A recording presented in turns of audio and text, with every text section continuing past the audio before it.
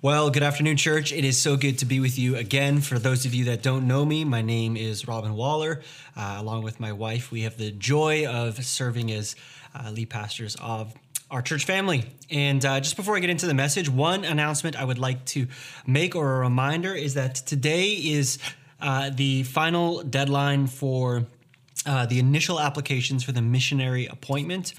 March 28th. It's March 28th. I don't know where March went, but would love for you, encourage you to get your application in for the missionary appointment today. I know a lot of you have been grappling with this, asking questions. Today is the day to get your application in. So right after Livecast today, after you gather with your Simple Church, hop online, head over to engage.liftchurch.ca. We've put the link right there on the homepage, missionary appointment, and you can just get your details in for that. And there will also be some more information coming on that next Sunday on the town hall. So I'm really excited about that.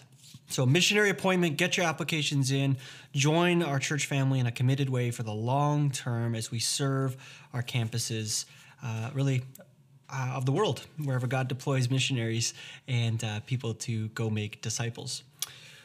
All right, well, today we are actually jumping back out of Mark, back into a conversation about church as family. And for the next 5 weeks, I think we'll be able to get through the content in 5 weeks, but I'm not sure. As I've been developing it with some of the team, I think God has a real thing, a real message for our church, something really exciting.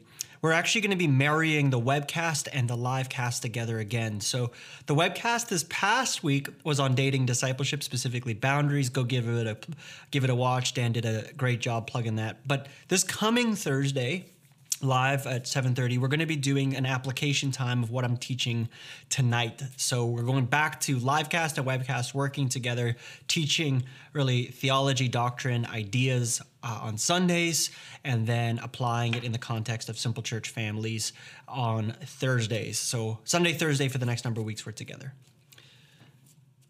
So we've been doing a lot of teaching on church as family, but what we're going to shift our attention to is the conversation around leadership. What is leadership? And before I get into kind of the context of this, I want to explain, where did this series come from? Like, why are we doing this now? Well, leadership could be a really powerful, beautiful, incredible force. And when it's used effectively, leadership will bring about the best in people, in families, in churches. It'll lead to thriving relationships everywhere, even in broader communities and countries. Leadership is powerful. But on the other hand, when leadership is abused, leadership is uniquely and profoundly destructive. In fact, I cannot think of a human endeavor that has as much potential for positive good as leadership, and potential for destructive forces as leadership.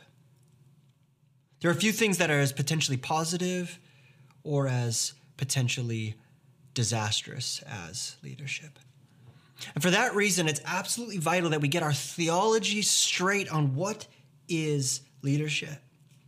In the past few months, the broader church world has been yet again rocked tragically by a series of failed leadership stories, leadership gone awry. Stories of moral failure, sexual abuse, breach of trust, financial mismanagement. Not in our church, to be clear. I mean the broader church at large. And when we see these stories happen, I think we ask questions like, how do we address these abuses? How do we prevent cults of personality?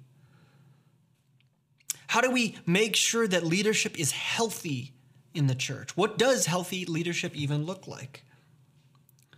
So on the one train of thought, we're looking at some of the negative that can happen, and we want to speak to that. But on the other hand, over the last few years, as we have championed this core value of our church, everyone sent to multiply everything, this idea that every believer is called to be a participant in the mission of the church, we've received a wide range of questions. On the one hand, if everyone is sent and if everyone is called to multiply disciples, why do we have leadership structures? What's the point of leadership structures? Are we just an organization? On the other hand, people have asked, if everyone is sent, doesn't that mean that there's no leadership? That sounds really unhealthy. What about qualification for leaders? And it might surprise you to know that we get equal questions on both of those. Questions on why are we so structured, and questions on why do we have no structure? It's fascinating how different people see things differently. Other questions arise, like why do the leaders such as myself have such an influential voice? Why should, quote, Robin have a say? I've sat down with many people over the years that have asked that. How does authority work? What about church discipline? Should the church discipline people? Should we publicly discipline people? Should we hold people to a moral, ethical, or theological standard? What about the formation of doctrine and theology in people? How do we make sure that we are, as a church, walking in a well-worn, trustworthy, Jesus-honoring road?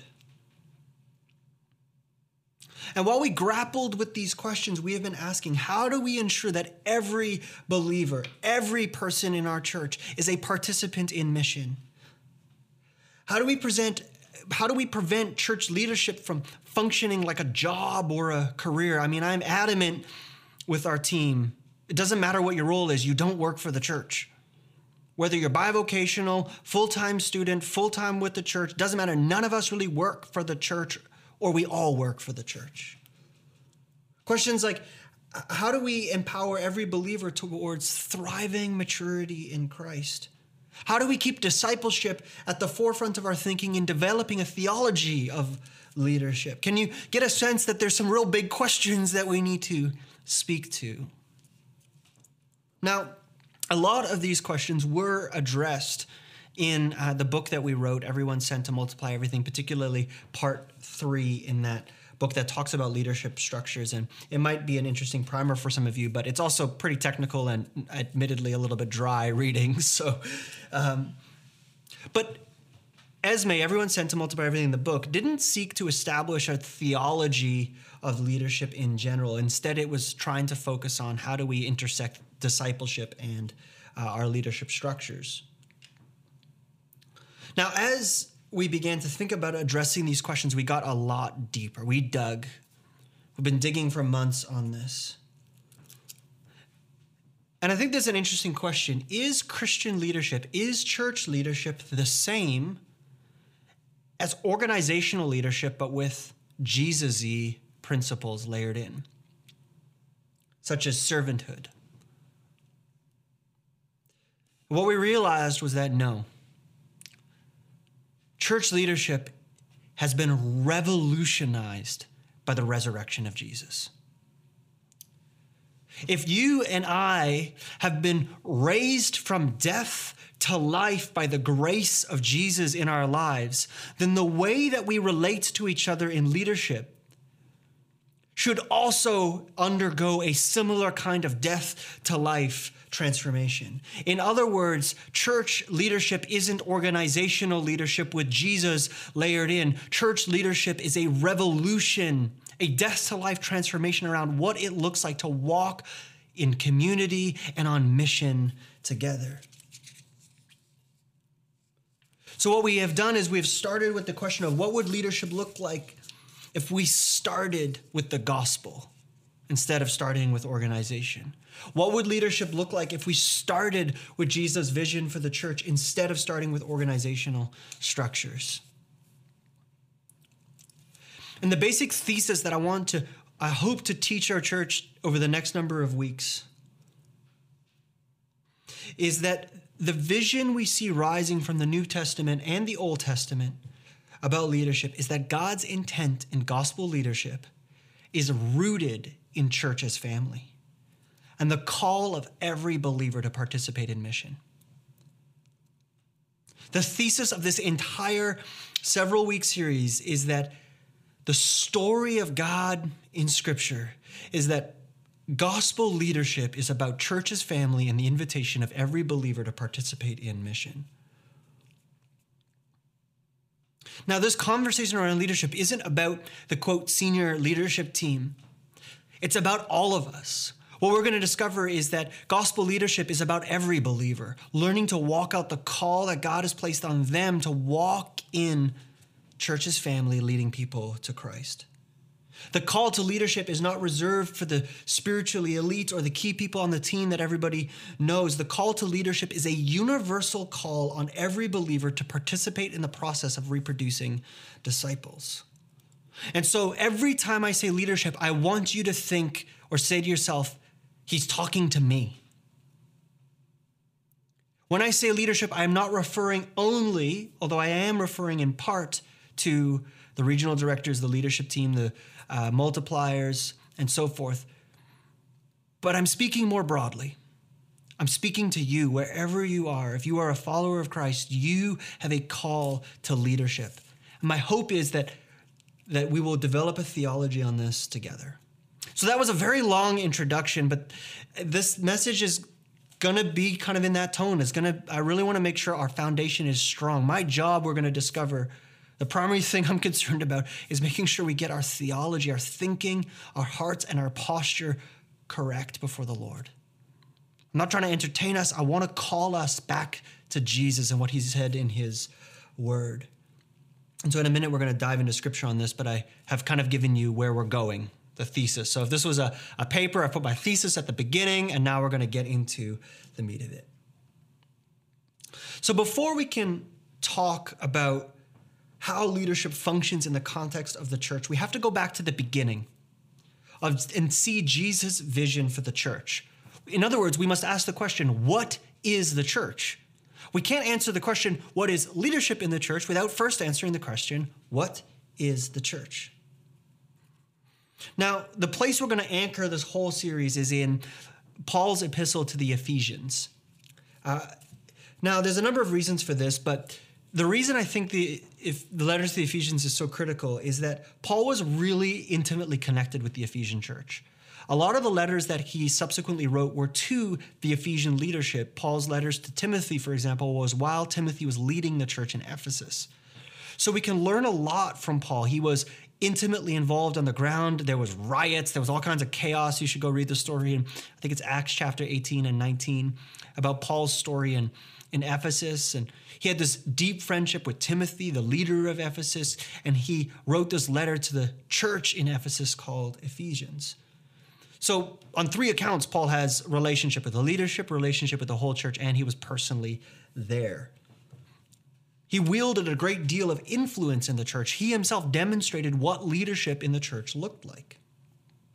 So we're going to start and work our way through Ephesians. So today I'm going to spend a bunch of time in Ephesians 1, 2, and 3, and then wrap up in Ephesians 4 and 5 today. So we're going to go pretty quick here. So as we get into it, we cannot understand how leadership will function until we understand the role of the church. Leadership exists to facilitate the cosmic why of the church, the eternal why of the church. And in Ephesians 1, verse 5, we see Paul introducing this why, what the church is about. Ephesians 1, verse 5 says this, the Father, predestined us to be adopted as sons through Jesus Christ for himself, according to the good pleasure of his will, to the praise of his glorious grace that he lavished on us in the beloved one. That's Jesus.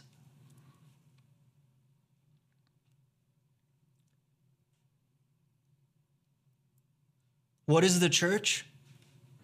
Simply put, the church is the answer to the plan that the Father had since the beginning of creation, that through Christ, we would be unified together as a family or a people. We were predestined, it says. Now, it doesn't say that we were predestined for salvation like we tend to often read this. No, it says that we were predestined for family. We were predestined to be sons and daughters together. God's intent in creation, the destiny for which he has assigned to us, is to be joined into the family of God. God's purpose was always to bring together his church as the family of God. Now, this stems from the very beginning of the story in Genesis with Abraham. In Genesis 12, verses 1 and 2, God promises Abraham that he was going to fulfill his promise that through Abraham, he would be a blessing, that Abraham would be a great nation. Genesis 12:2, God's promise to Abraham, I will make you into a great nation. A great nation. Now, this isn't like a nation state like we think about it. That's kind of a 20th or 21st century kind of idea. No, what God was promising was that Abraham, I'm going to make your family. I'm going to make you such an expansive, beautiful, encompassing family that it's going to be a nation. Before the law, before the sacrificial system, before the story of Moses, before the kings and priests and prophets, there was a promise of a family. Now, initially, the people of Israel believed that it was through them, that it was through Israel that the promises would be fulfilled. But obviously that didn't happen. The story of Israel is not one of God, of fulfilling this picture of being a great nation that fulfills the blessing to the rest of the world, but rather one of rebellion and selfishness. But Jesus' death and resurrection changes everything. In Jesus' resurrection, God was forming a new humanity. Like when Jesus resurrects, it was the sign, it was the foretaste, it was the beginning of an entirely new humanity, a new family with Jesus at the head. And that family, the family that God was birthing in the resurrection of Jesus, was an invitation for people to come and be unified around Christ Jesus as Lord. The fulfillment of God's promise of restoration would not be through a family of shared genetic blood, but a common shared shed blood of Jesus. Ephesians 1:7, Paul goes on to say, in him we have redemption through his blood. It's Christ's blood that makes us family.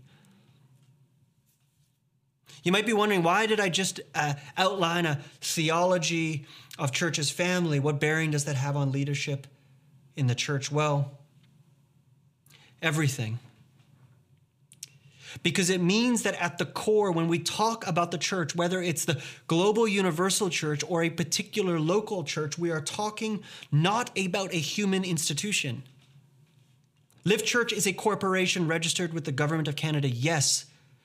But that is not the encompassing identity of Lift Church. No, the identity of Lift Church is the participation as a church family, as a part of the broader universal church family. The church is a family created to fulfill God's purposes. The church was part of God's plan since the dawn of creation. That through the church, he would bring together brothers and sisters.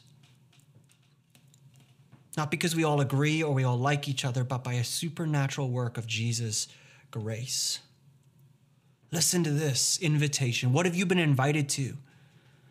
So when you think about leadership, when you start to think about it, say like, it's not an institution. It's more like this. So you, brothers and sisters, wherever you are listening to this, you are no longer strangers and foreigners. This is Ephesians 2:19.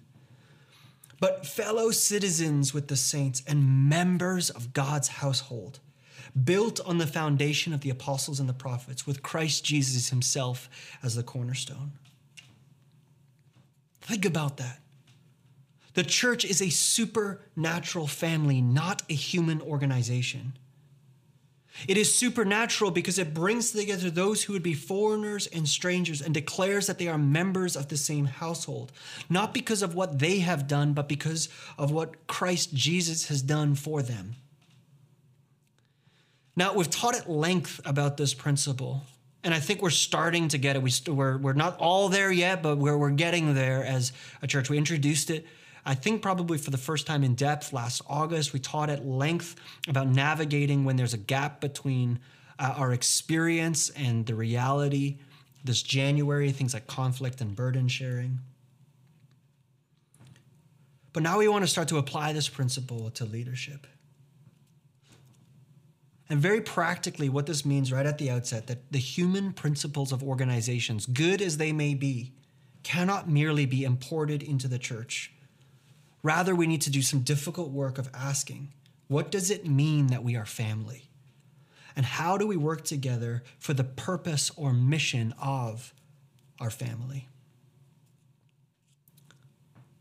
Now, if you're listening carefully, you might have just noticed that I introduced a new idea. I just said, what does it mean to work together for the mission of the family? So we started by asking the question, what is the church? But the second question we have to ask when we think about leadership is, what is the purpose of the church? What is the church? It is a family bought by Jesus' blood. But what is the purpose of the church? Well, what do you think the purpose of the church is? What are your expectations, hopes, and dreams for our church or for a church? What is the ultimate job of the church? In many cases, we tend to relate to the church as an institution, as filling some sort of spiritual checkbox. And you see, if the church is an outside organization that we subscribe to, that will have a lot of implications for how we think about leadership. First of all, if the church is just an institution that we happen to be a part of, maybe we really like, maybe we're even serving passionately, but if it's just an institution,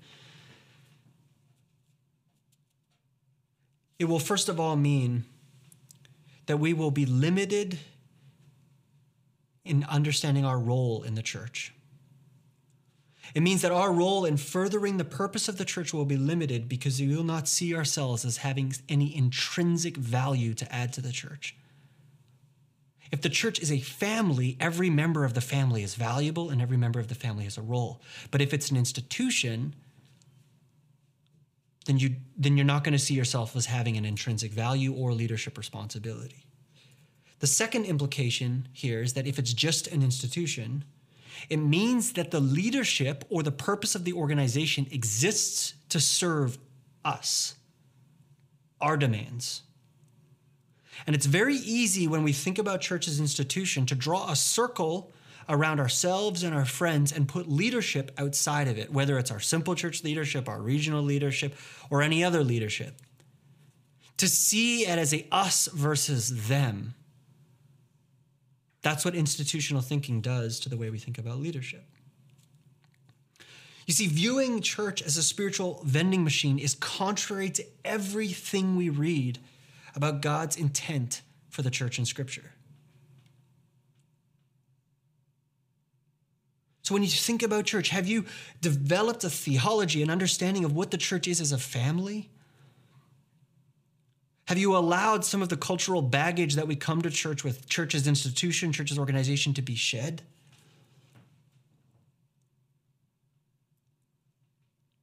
So what is the church? Well, Paul answers that in Ephesians 3, verse 10. Ephesians 3, verse 10, he says that in all of this, in all of Paul's proclaiming the gospel, it is so that God's multifaceted wisdom may be known through the church to the rulers and authorities in the heavens. This is according to his eternal purpose accomplished in Christ Jesus our Lord. In other words, the role of the church is to declare the cosmic, eternal, glorious nature and character of God, not through individuals. The character of God is not revealed through individuals alone. It's revealed through the church.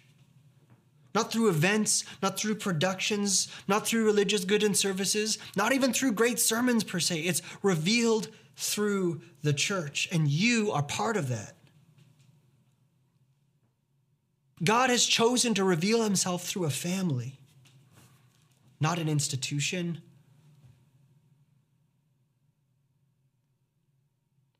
And the reason God did this is because that when the church understands this call, we get to be a blessing to the nations.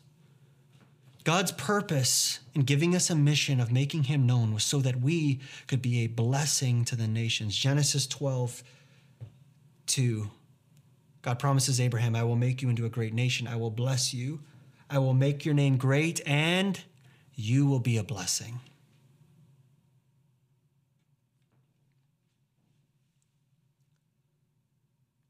When the church is a family, we serve, lead, sacrifice, bless, give, and disciple. The rest of the world, what we are doing is fulfilling the promise that God made to Abraham. God promised Abraham that he would be a blessing. It was not revealed. It was not realized. But it is realized through the church in Christ. You see, the church is not playing some kind of game of community. You and I are on a vitally important mission of cosmic significance, and that's not hyperbole. It's what Paul just said in Ephesians 3, verse 10. And it's easy to lose sight of the glorious mission of the church in the day-to-day, mundane, broken, messed up churches that we're all a part of. But the glory of Christ's church remains. You see, the church is not just a family, it's a missional family, a family with a purpose. And Paul has been making the case in Ephesians that because of Christ's work, we are united into a new eternal family and have been given the task of proclaiming the name of Jesus through the process of disciple making. Again, you might be going, Robin, we know this, but when we lose sight of this mission, when we lose sight of the missional call of church as family, we will lose sight of the leadership role that the Lord has for each of us. When we can remember what the church is, that the church is not just a family, it is a missional family, it becomes clear that every person has a vital role to play in the mission of the church. Leadership is transformed in that moment from an organizational function that exists to accomplish goals and projects. No, leadership becomes a missional function that exists to bring together the church family so that the church family can together walk in the mission that God has given us to proclaim Jesus and make disciples. What we're starting to see is a picture that is simultaneously worship, unity, and mission. And so, therefore, leadership is going to exist to bring those pieces together: worship, unity, and mission. Now, all of this is really vital because it's the foundation that Paul is going to launch into for Ephesians chapter 4. All of this background context, anybody like, that was half an hour background context? Yes, but it's really important. Let me show you why. In the last verse of Ephesians chapter 3, Paul says this, verse 20, "Now to him who is able to do above and beyond all that we ask or think according to the power that works in us, to him be the glory in the church and in Christ Jesus to all generations forever and ever. Amen." Paul concludes the first 3 chapters with a prayer for the church. And it's a conclusion. It's a conclusion because he's saying that in everything the Father has been doing in bringing the church as a family is about the glorification of Christ. And the picture that Paul is painting for the church, the job that Paul is giving the church, the picture of a family and the job of mission is impossible. And that's why he invites us to say, yes, this is more than we could ask or imagine, but it is possible by Jesus' grace. Your role as a participant in the mission of God, as a leader or influencer and disciple, you may feel like it's impossible. You might feel like you don't have the skills, you don't know how to bring it, you don't have enough experiences. And the truth is that it is, in fact, impossible. None of us can lead gospel leadership on our own. Gospel leadership is not organizational leadership. You may be a great organizational leader. That does not make you a good gospel leader. Gospel leadership is impossible in our strength. It is a work of the Holy Spirit. By the resurrection of power of Christ, he is able to do in and through you infinitely more than we could ask or imagine. The story of Christian leadership is a story of an impossible family union made up of hopelessly flawed individuals working together for something of eternal significance and glory. And it's from this context that Paul launches into the leadership structures and roles of Ephesians chapter 4 and verse 1. He concludes with this glorious picture and this beautiful prayer. And in verse 1 of chapter 4, he starts to apply it to people. He says, therefore, I, the prisoner in the Lord, urge you to walk worthy of the calling you have received. This verse is so critically important because it is the so what to the theology that Paul has laid out in the first 3 chapters. Notice what he says here. He says, I urge you to walk worthy of the calling you have received.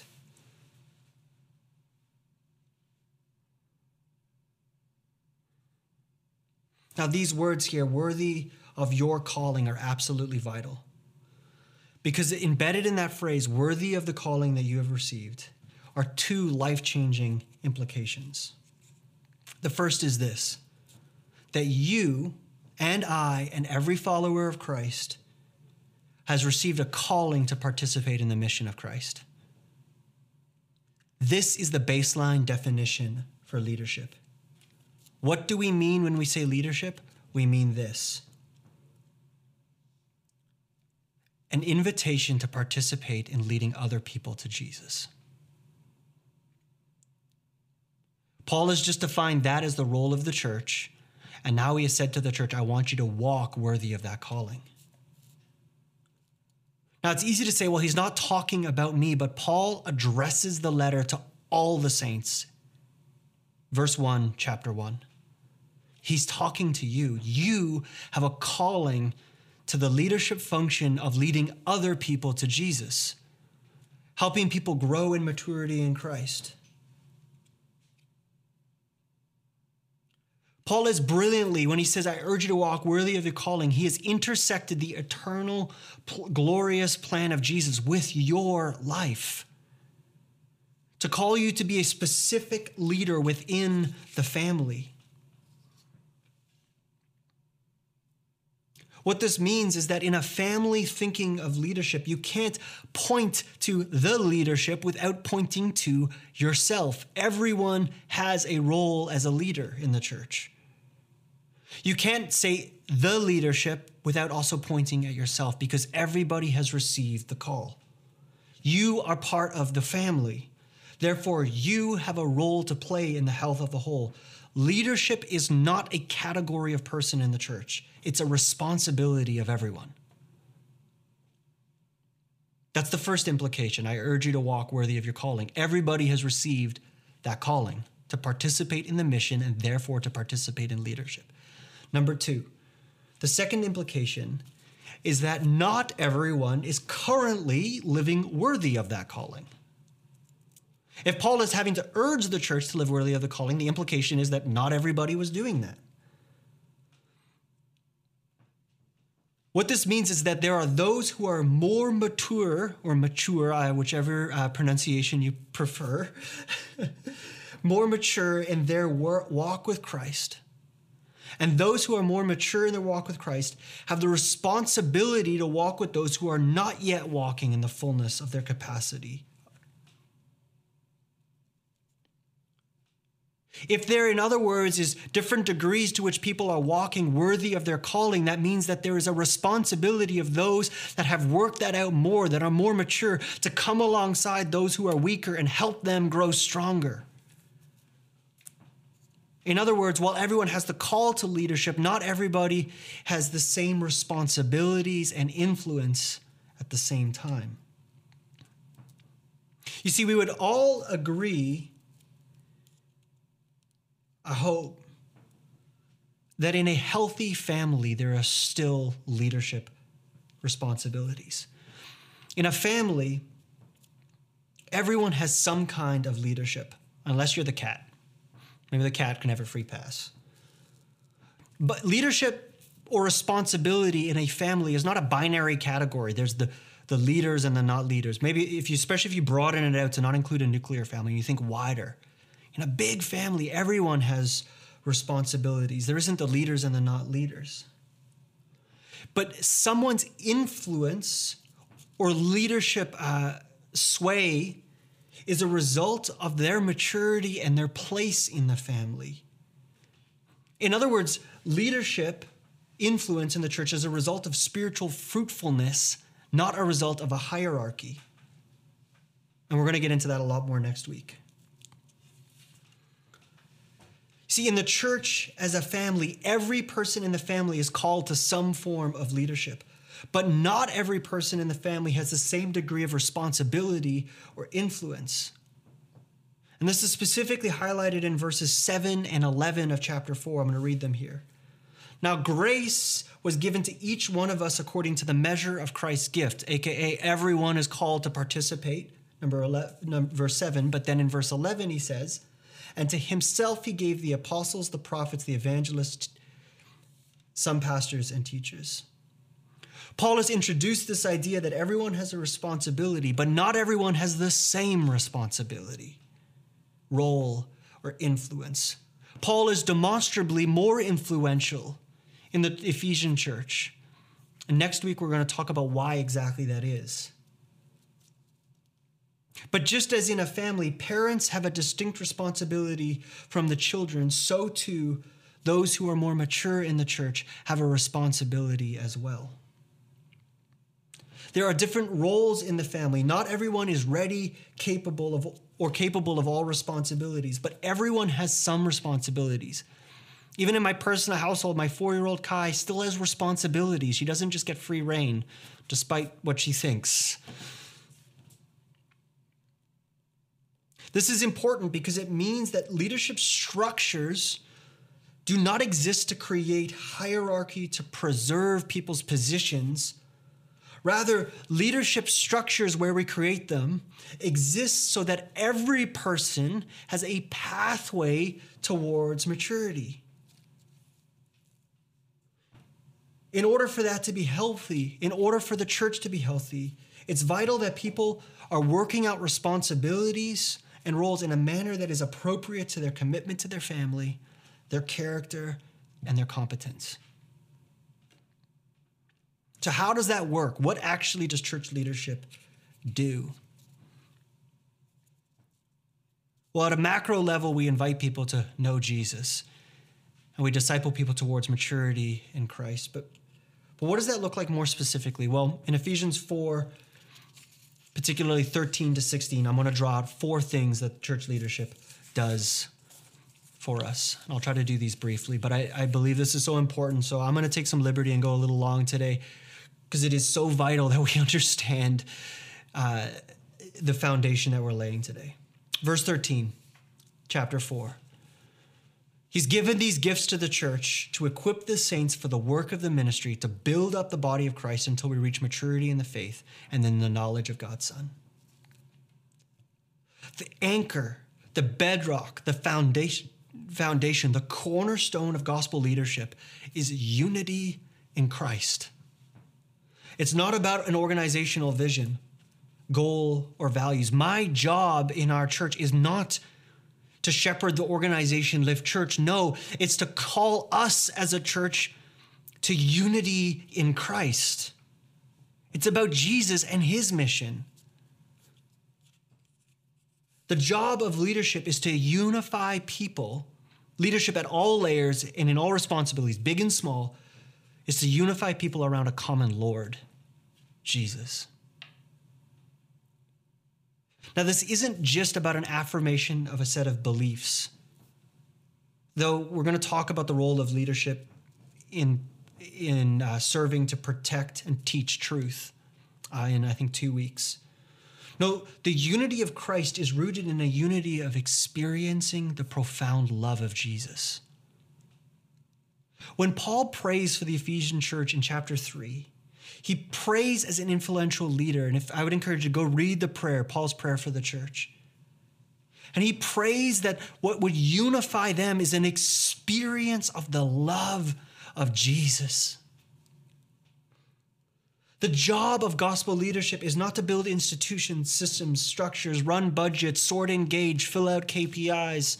No, the job of gospel leadership is to bring people together, unified, to experience the love and the joy and the gift of grace found in Jesus.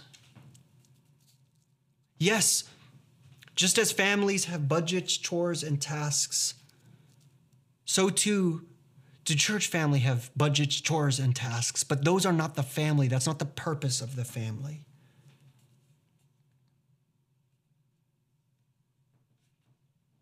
This is liberating. The primary job we have as leaders isn't to build great organizations, but to lead people to love Jesus. The second aspect of this unity dimension is unity of mission. We are a missional family. And to bring people together where everybody's eyes and hopes and dreams are aimed at Jesus and his mission. We're so tempted to try to achieve unity by some other experience of Christ or some other experience other than Christ. Unity of preference, unity of style, unity of format, unity of whatever. But the job of church leadership is to unify people around the love of Jesus. The second role of gospel leadership comes from verse 14 of chapter 4. Then we will no longer be little children, tossed by the waves and blown about by every wind of teaching, by human cunning and cleverness in the techniques of deceit. In all of our lives, there are those who are weaker in the faith, who are being tossed and blown about by culture, poor theology, bad teaching, difficult moments, seasons in life where there's pain and grieving, what they read on social media. And as children, they're getting blown and buffeted and pushed around. And the job of gospel leadership is to come along and anchor them, to help them grow from children who are being blown all about into adults so they can stand secure, knowing the love of Jesus, standing on his truth. The mark of a healthy parent is not to produce lots of children. That does not mean you're a successful parent. There are lots of parents who have made lots of children who are terrible parents. No, the mark of a successful parent is to produce healthy adults. The measure of effective leadership is not charisma, spiritual pedigree, or the ability to gather lots of people. No, the mark of effective gospel leadership is the ability to raise spiritual adults. Or said another way, to reproduce disciples. See, in church as family, what this means is that leaders, those who are mature in Christ, begin to take on the burden of those who are not. They sacrifice their lives, invest their emotions, energy, and souls into ensuring that every person will be matured and secure, not tossed by the waves, into the full likeness of Christ. And in this regard, I think that traditional modes of church leadership have sadly missed the mark. We tend to view leadership as a responsibility of a few, and as a result, we inadvertently give permission for many Christians to remain and continue to function like children in their faith, asking leaders to feed them and clothe them. This is the difference between the dominant modes of thinking in the Western church and what God is doing globally. In the Western church, we tend to measure the effectiveness of a church leader by the size of their gathering, how many hundreds or thousands of people they have gathered.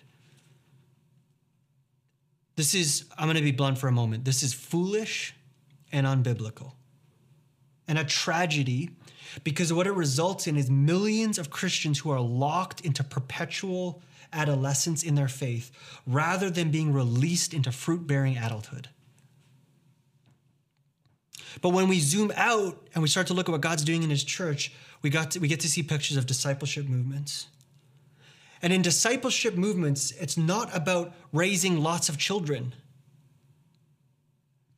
but of deploying lots of spiritual parents.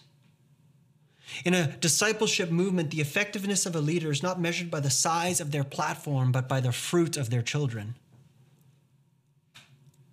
And their children's children, and their children's children. This is the heart of Simple Church. That you would see yourself as participating in the process of healthily reproducing a spiritual family. Taking responsibility for those who are newer or weaker in the faith, maturing them to adulthood and sending them to go make new children. This is the job of the church. Think about that for a moment. If you are mature in Christ, if you know Christ, you have the added leadership responsibility of discipling those who are less mature towards greater wholeness, security, and fruitfulness in Christ. That is the job of the church. This isn't about leadership pipelines or leadership structures. It is a natural overflow of healthy families. We've been talking a lot about the missionary appointment. Everything about the missionary appointment is an effort to try to make sure that those who are mature in faith in our church can be deployed and have a pathway towards influencing the lives of those who are younger in the faith, so that they will not be blown about by the waves of culture and the challenges of life. The missionary appointment was about seeing more people raised and deployed as leaders, leading people who are new and weak and struggling to be secure and firm and in love with Jesus. That's why in church's family and leadership, the longer you're around, the greater your influence is. Not because you automatically receive that by virtue of time, but because as you effectively lead, you grow more and more disciples. You raise more and more children, and you release people to live on mission. And this leads to the third function of church leadership. Verse 13, back at the beginning of chapter 4, it says, the job of the church, of leaders in the church, is to equip the saints for the work of ministry, to build up the body of Christ. And then Paul returns to this idea in verse 16. He says, to promote the growth of the body for the building up in love by the proper working of each individual part. Closely related to this idea of maturing people to be strong in the faith is this idea of reproducing of the family, to build the family or grow the body. Paul is sort of mixing three metaphors. He's got a building metaphor, a family metaphor, and a body metaphor. Stronger buildings, stronger bodies, stronger families, but also growing buildings, bodies, and families. The job of leadership is not to hoard talents for themselves, but to raise and release the talents of others. When we start to understand gospel leadership, there is no place for celebrity culture. There's no place for celebrity. But in organizational modes of leadership, the organization can exist to build the platform of the leader, attracting more people to their unique talents. But that makes no sense in a family model. In fact, in a church's family model, influential leaders work to empower and deploy more people on mission. This is the job of the Simple Church leader or disciple maker.